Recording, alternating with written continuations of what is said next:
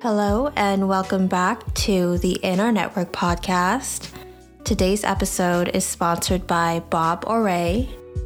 Bob Auret features affordable, handcrafted, genuine leather bags made in Beverly Hills. You can shop their pieces in person in Beverly Hills and Montreal and online at bobauret.com. You can also use the code KYLA10 to get 10% off your next purchase. Today, I'm joined by Carly Fortune. Carly is an author and award-winning journalist who has served as an editor at some of Canada's top publications. Most recently, she served as the executive editor at Refinery29 Canada, and since then has launched her first novel called Every Summer After. We talk more about her experience transitioning from her role as an editor to an author, advice she has for aspiring writers, and the behind the scenes of writing a novel.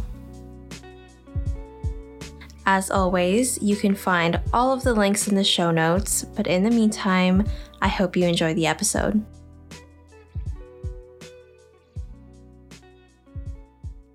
Hi, Carly. Thank you so much for joining me on the podcast today. Thank you for having me. I'm so excited to have you. I feel like I've been following you for quite some time on Twitter, so it's been... I am very old.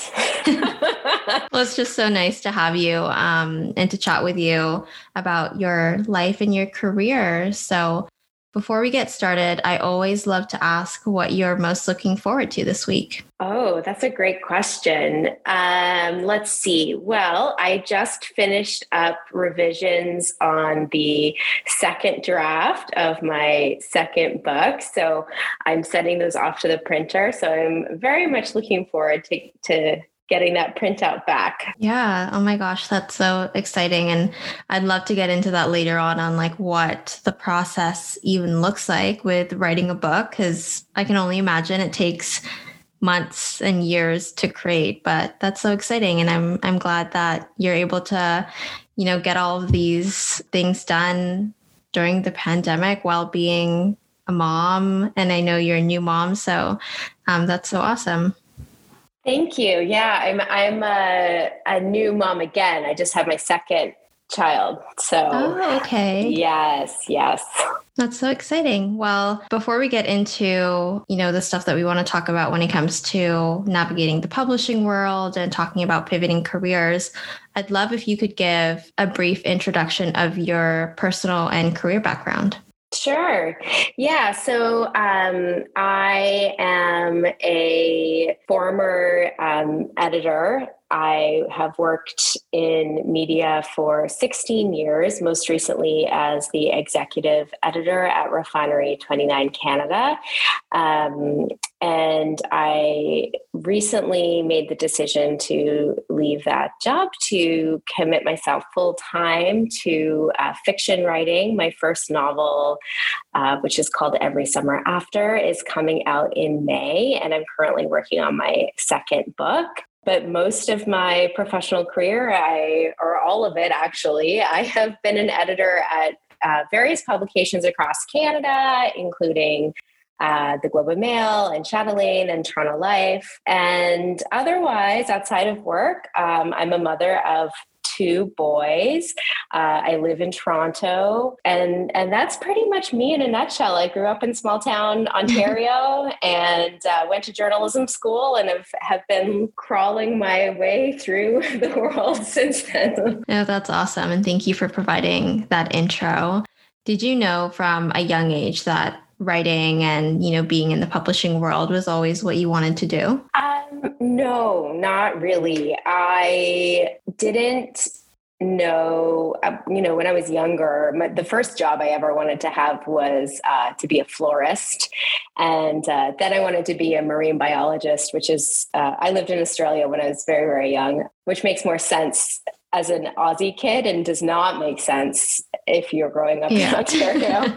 And then after that, I wanted to be a veterinarian, but I was terrible at science. And it was later in grade school that I kind of started to love writing, but I never really saw it as a career for myself. I had it in my head that you couldn't make any money as a writer. And I certainly didn't think I would be able to get a job in the media world, in the magazine world. So I did end up studying journalism, but I like really didn't see it happening for myself for a very long time. Mm-hmm. Even when I was in journalism school, I didn't think I would end up in journalism. Well, I feel like with writing too, and I mean, it's my personal experience. I'm by no means a good writer, and I'm in advertising, but I feel like you really start to get to know your writing style in high school. I feel like when you're in middle school, you kind of, do those small papers, but in high school, that's when they actually challenge you and you're able to write a bit more and have essays. So do you think in that moment is when kind of you started writing a bit more and then knowing that you wanted to go into journalism school?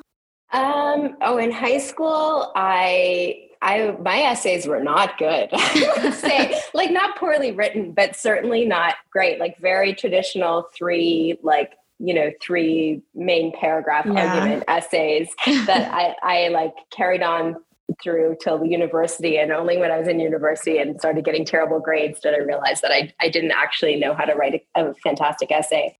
I would say no, like it wasn't in high school. I think the most creative writing work I did was in grade school. My grade 6 teacher had us do creative writing every morning in a little a little book. And she, I think, really was the first person who said to me, like, you're good at this. And she sent me to a full day writers workshop. Wow. At a high school kind of a few towns over. And that was where I kind of got the love of writing, I would say. But it wasn't until I think it was in grade 12 or maybe in OAC. When I was in high school, we had grade 13, and I didn't know what we had a university fair at our high school, and I had no idea what to talk to all the different, there's all these tables with different universities. I had no idea what to talk to those people about or what course I was interested in, and my friend was like,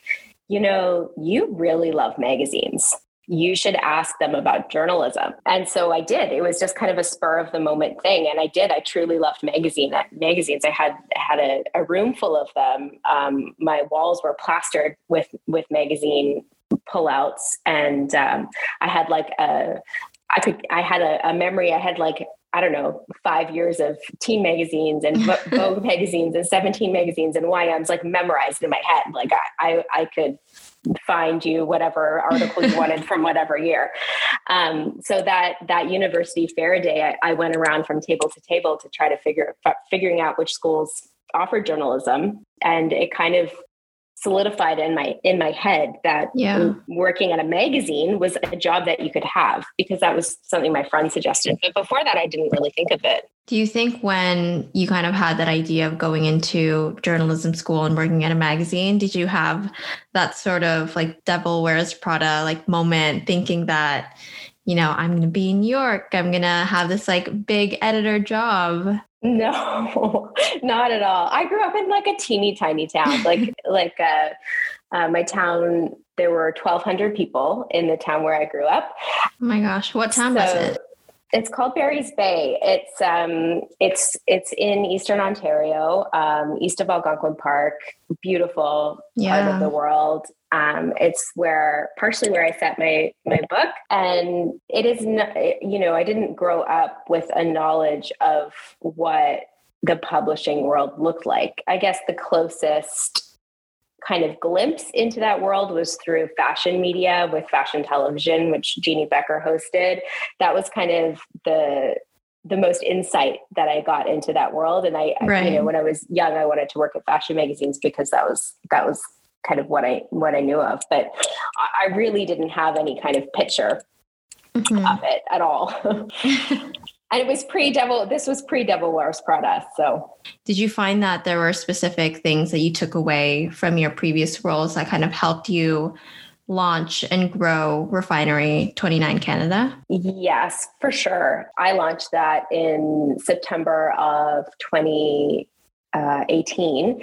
And I had recently left my job at Chatelaine magazine to do that. And yeah, I mean, it's hard to, sum it up in one thing that I took away, because at that point I had spent over a decade in this business. But I think at that time in my career, I was still, a young manager.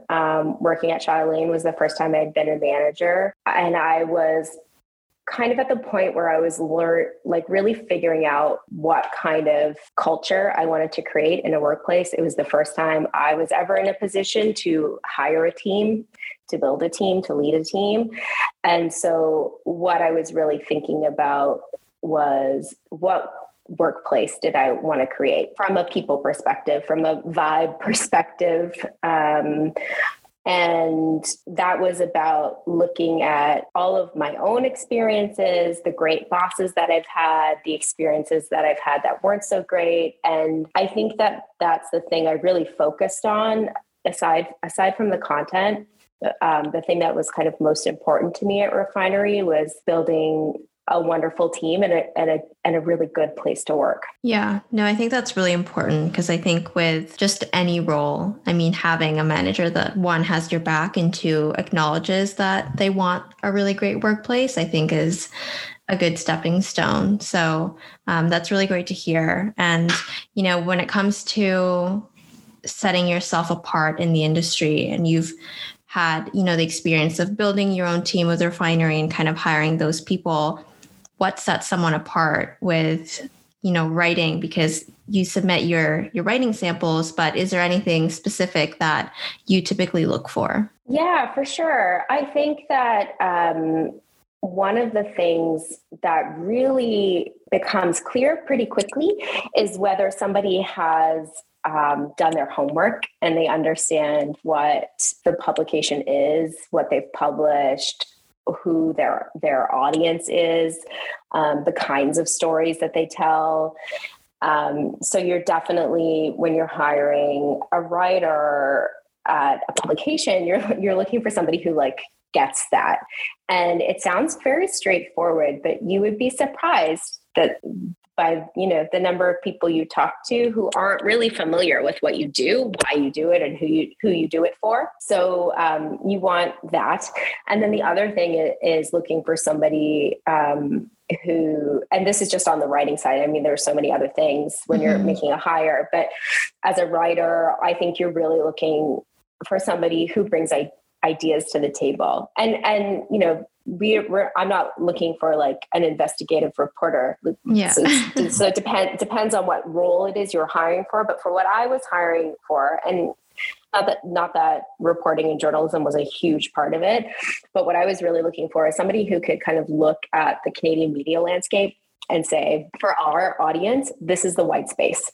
These are the stories that aren't being told. These are the people who aren't being spoken to. These are the topics that I'm passionate about. And if you give me this platform, here's what I think we should do with it. And somebody who really has the confidence and insight to say that. So that was something I really, really looked for. Yeah. And I think nowadays as well, it's really easy to kind of get your samples out there. Like a lot of editors that I've seen and met kind of in the industry have their own website where they kind of put their stories there as well. And if they're freelancing, they're able to kind of take their own ideas and put it on their website and have it published somewhere. So I think those are all really great points of advice. Yeah. It's one of the challenges of working in media, or in, whether you're in digital media and new media or in legacy media, is there's so much content out there right now. So how do you stand out among everything that's being produced?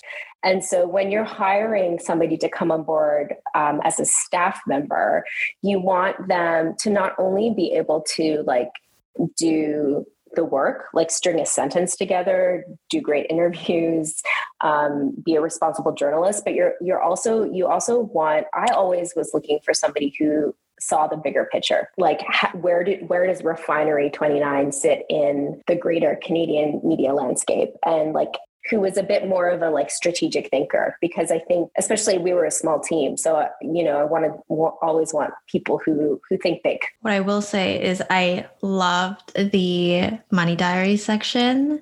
Mm-hmm. It was something that I always read like week over week. So even just having stories like that kind of go into so much detail. Money Diaries is tremendously popular. I can take no credit for the creation of Money Diaries. That was a Refinery29 franchise in the US long before I came on board. We did bring it over to Canada, and it is immensely popular. Yeah. And I think a very smart, important piece of content that Refinery does. Yeah, no, definitely. As you were transitioning through, stepping away from being at Refinery and writing your novel, did you find that there were big differences in your writing style? And did you ever have to pivot and be like, I'm writing for a novel now, I'm not writing, for a publication? Like, what was that experience like for you? Yes, it was so fun. So I wrote my book in 2020. I began the summer of 2020 and finished by the end of that year. And it was something I did kind of on the side before work in the morning. So I'd get up really, really early in the morning before my son woke up and worked away at it until I had to start my job. Yeah. But it was so fun. I like this sounds so ridiculous, but the biggest difference between journalism and fiction is that you can make stuff up. Yeah. When you're writing a novel. And I know that sounds like the most basic idea, but actually it wasn't until I was like quite a ways into my first book where I was stuck. And then it dawned on me, I was like, well, I could just get myself unstuck. I just make it up. Yeah. And of course there is still, your book still has to feel true. And, fundamentally it needs to be real, but it is very different than having to write a book that is factually accurate. And I had been approached, I had thought about writing nonfiction books, and the idea held no appeal to me whatsoever. Like it just seemed like work, and writing novels to me, while it is work, and certainly my second book is a lot more work than my first, but it is there's just a lot more play involved. When you wrote Every Summer After, was during the lockdown. So, mm-hmm. A lot of things were obviously going on in the world and still are going on in the world. But I know when we were chatting before, you'd mentioned that you had been at the cottage. So I feel like it kind of goes hand in hand with like Every Summer After, you're writing at the cottage. So when it comes to kind of navigating writing your novel and being in the lockdown, like what was that experience like? And did that at all help being locked down and being able to just hone in on being in the cottage and just writing? Yeah, I don't think I would have written the book if it hadn't been for the circumstances that I found myself facing in 2020. I was living that summer. I was living, as you said, at a cottage, not my cottage. It was a friend of the family. I grew up on a lake. In Barry's Bay. My parents sold that house many years ago. They still live in the area. And my family, like my husband and myself and my kids, we were very fortunate that a friend of the family lets us rent his cottage in the area every summer. But he's American. And so he was not able to use his cottage in 2020 because of the border issues. So he let us squat there for the entire summer. And I was in this part of the world where I had grown up and gone to high school at the lake, feeling very nostalgic, certainly. And also really on a professional level, extremely stressed out. And I remember very clearly one day after having a particularly brutal phone call at work, kind of like hanging up the phone and thinking, God, I should write my book. Like I have not done any creative work for myself since high school. I've always been so focused on my job, and I need to do something for myself. In 2020, I need to do something for myself. Yeah. And so I said to myself, I'm going to write a book. I'm going to write a book. I've always wanted to write a book. I'm going to do it this year. I'm going to finish it by the end of the year. And so that's what I did. Yeah. And I mean, I can only imagine that pivoting your career, I mean, not even pivoting your career, you're still in, media, you're still in the world of writing, but just taking your role in, more so corporate and kind of doing your own thing. Like that's a very hard thing to do. So when it came to doing that, like, was there anything that you leaned on as you were making those decisions? Were there any boundaries that, you kind of realized that you needed to make? Like you mentioned, you hadn't done anything for yourself creatively. Like, what did that thought process look like? Well, I was very fortunate. So when I finished my book, I was extraordinarily lucky to get a few, like the kind of one of the biggest hurdles as an author of fiction, from what I understand, is getting an agent to take on your book. So you have to write. So when you write fiction, you have to finish your book. Then you have to find somebody to read the book, an agent to read the book. And then one agent has to like it enough to want to represent you. Yeah. And so I was very fortunate to have, at the end of last year, have a few agents who were interested in representing me. And one of them was kind of my dream agent. Her name is Taylor. And it was like around this time last year, it was right before the holidays. Taylor and I had a phone call, and we decided we were going to work together. And so that was crazy. Like that was something I did not see coming. And then in March of this year, she sold the book in an auction to Penguin. Berkeley is the imprint at Penguin. And I did not see that future for myself when I was writing the book. It was not something I anticipated. And it was a 2-book deal. So I was, very lucky to be in the situation where I could really seriously think about pursuing this for a little while. Mm-hmm. as a full-time gig. I had a baby, my second baby, in April. And so during that the maternity leave, I was, my husband and I were talking a lot about whether I should just kind of give it a full-time go. And so it was really like talking with my husband about making this change and making a big leap that I decided to just kind of blow things up and go try life as a writer for a while. Yeah, no, that's really exciting, because I think too, with writing a book, like you meant, like even just the stuff that you've mentioned, you don't really think about what goes into it as well. So getting an agent, getting the book actually sold. So those are things that are new to me. But when it comes to writing, editing, getting everything finished, what does that look like? And how long does that typically take usually? Oh, I don't think there's a typical or a usual. I think it's so different for everyone and every book. And I don't think it's, for one author, I think it's different book to book as well. So there's just like no one way that it happens. For me, I'm a very goal-oriented person. So I set myself a word count goal when I write.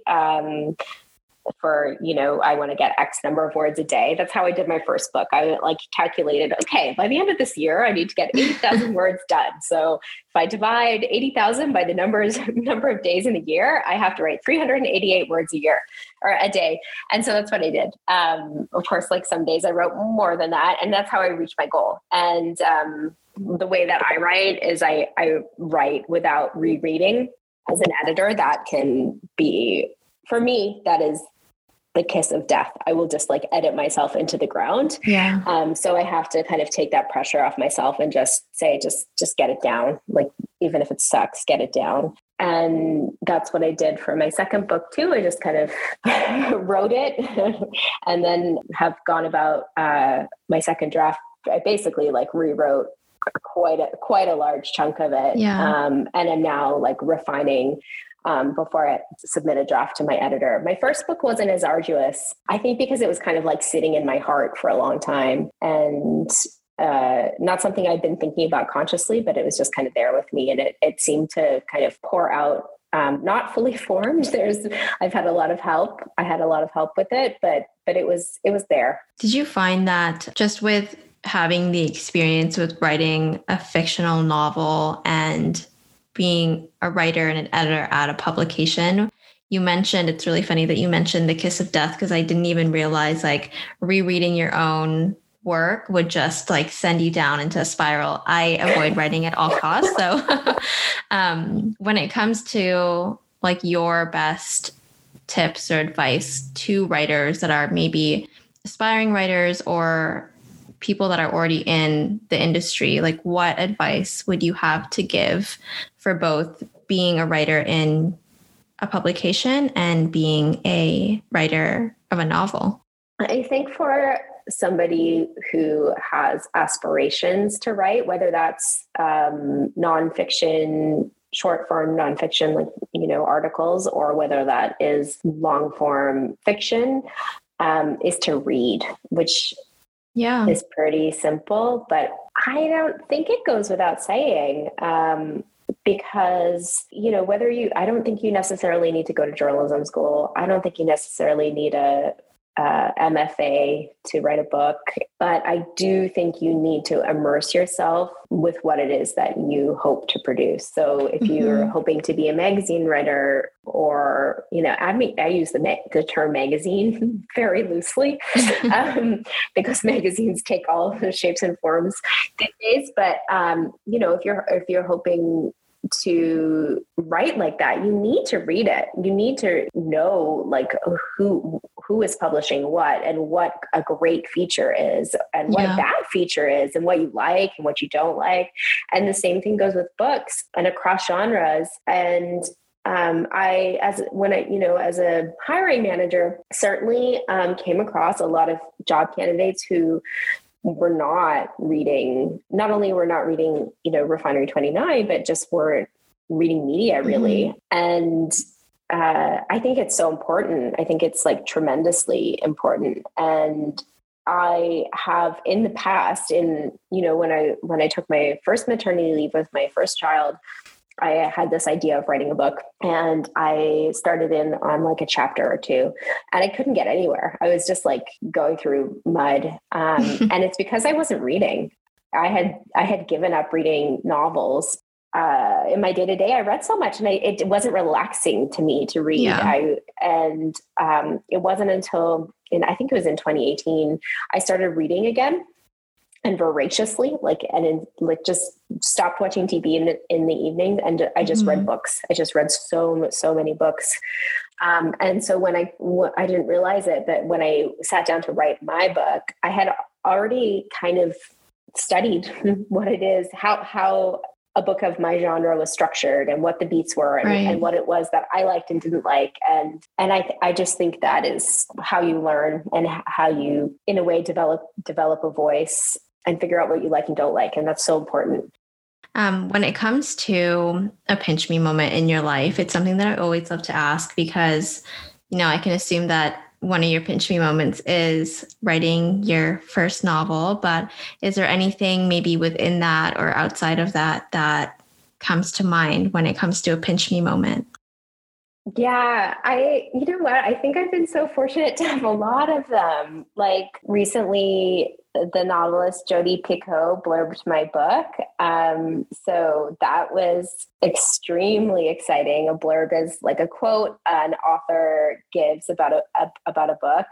That was kind of surreal for me. And I don't know, I feel like every step along the way, I've had these, I never expected to find myself in the positions that I've been in. Like when I was in high school, or when I was even in journalism school, I didn't expect to get to where I got to. And, 2 years ago, a year ago, I didn't expect to be where I am now. So every kind of moment has felt a little pinch me. I remember like going to New York for the first time, which is where the Refinery 29 offices were. It's like when I went there for the first time for work and feeling, I loved Refinery 29, like since it had launched back in the day. And that felt really special. When I got my internship at Toronto Life, walking into that office the first day was pretty phenomenal. And I remember once at Refinery sitting down, I don't know if it was like a holiday cocktail thing or if it was, I don't know what it was for, but we were all sitting around, the whole like big group, and looking at everyone and just being like, wow, this is so effing awesome. Like this is just the best group of people. And I am so lucky to be here. So I think I've had a lot of them. Yeah, no, that's really good to hear. I think it's funny that you say, you know, even the small things, like you've accomplished so much, but even just remembering like your first internship and your first like desk and cubicle, like even just those moments, like not forgetting about those. Cause I think you dream about like where you are now and not taking the time to kind of realize that. I think, you know, it's super important to just take that time and that moment to just congratulate yourself. I feel like it's so important. Yeah, those little moments aren't so little. Yeah, exactly. Well, you know, before we end things off, I know you mentioned, you know, some advice that you have to give for aspiring writers, but I'd love if, you know, you have anything to share for somebody that's looking to pivot their careers or make a change in their career, and like something that you have maybe taken for yourself as you've been on this journey of writing a novel and being in a new space that you've never been in before. Yeah. It's been very scary to be honest. Making the change was extremely terrifying. So it's been helpful to have people around me who, as well as a therapist, to help me through my anxiety. I guess, you know, I talk to a lot of young people. I try to make time for people who are starting out in their careers, to chat with them if they reach out. And one of the things I hear a lot is, you know, I'm working in X field, but what I really want to be doing is X. Yeah. And I would say before you make that decision or before you make any big changes, to just take a pause, because having a full-time job is no small thing. Mm-hmm. It's a really incredible thing. And to think about whether the thing you're thinking about pivoting to is something that you just love, that you appreciate as a consumer, or if it's something that you think you would love producing, working in, because it's different. Yeah. It's different to love websites and media as a consumer than it is to work in them. It's a punishing industry. It's tough. Mm-hmm. And so those two things are different. So I would do your research about what it really is that you're thinking of going into. Talk to people, figure out how the money works. Money is tremendously important. At least it is to me. And, you know, really, really think about it and don't rush. Like, life is long, you don't know what's going to happen. So don't rush. I appreciate what you said about, you know, obviously everything, but just the money piece as well. Cause I think oftentimes we think, you know, this is our dream job, this is our dream career, money doesn't matter. And of course there is a level where, you know, I want to be in my dream career and maybe I'll take a pay cut if I was in that position. But there are also instances where you need to survive and you need to make a livable wage. So I think that's super important. And I appreciate you taking the time to chat and just sharing everything that you've experienced in your career and all of the advice that you have. You're very welcome. It's been a pleasure.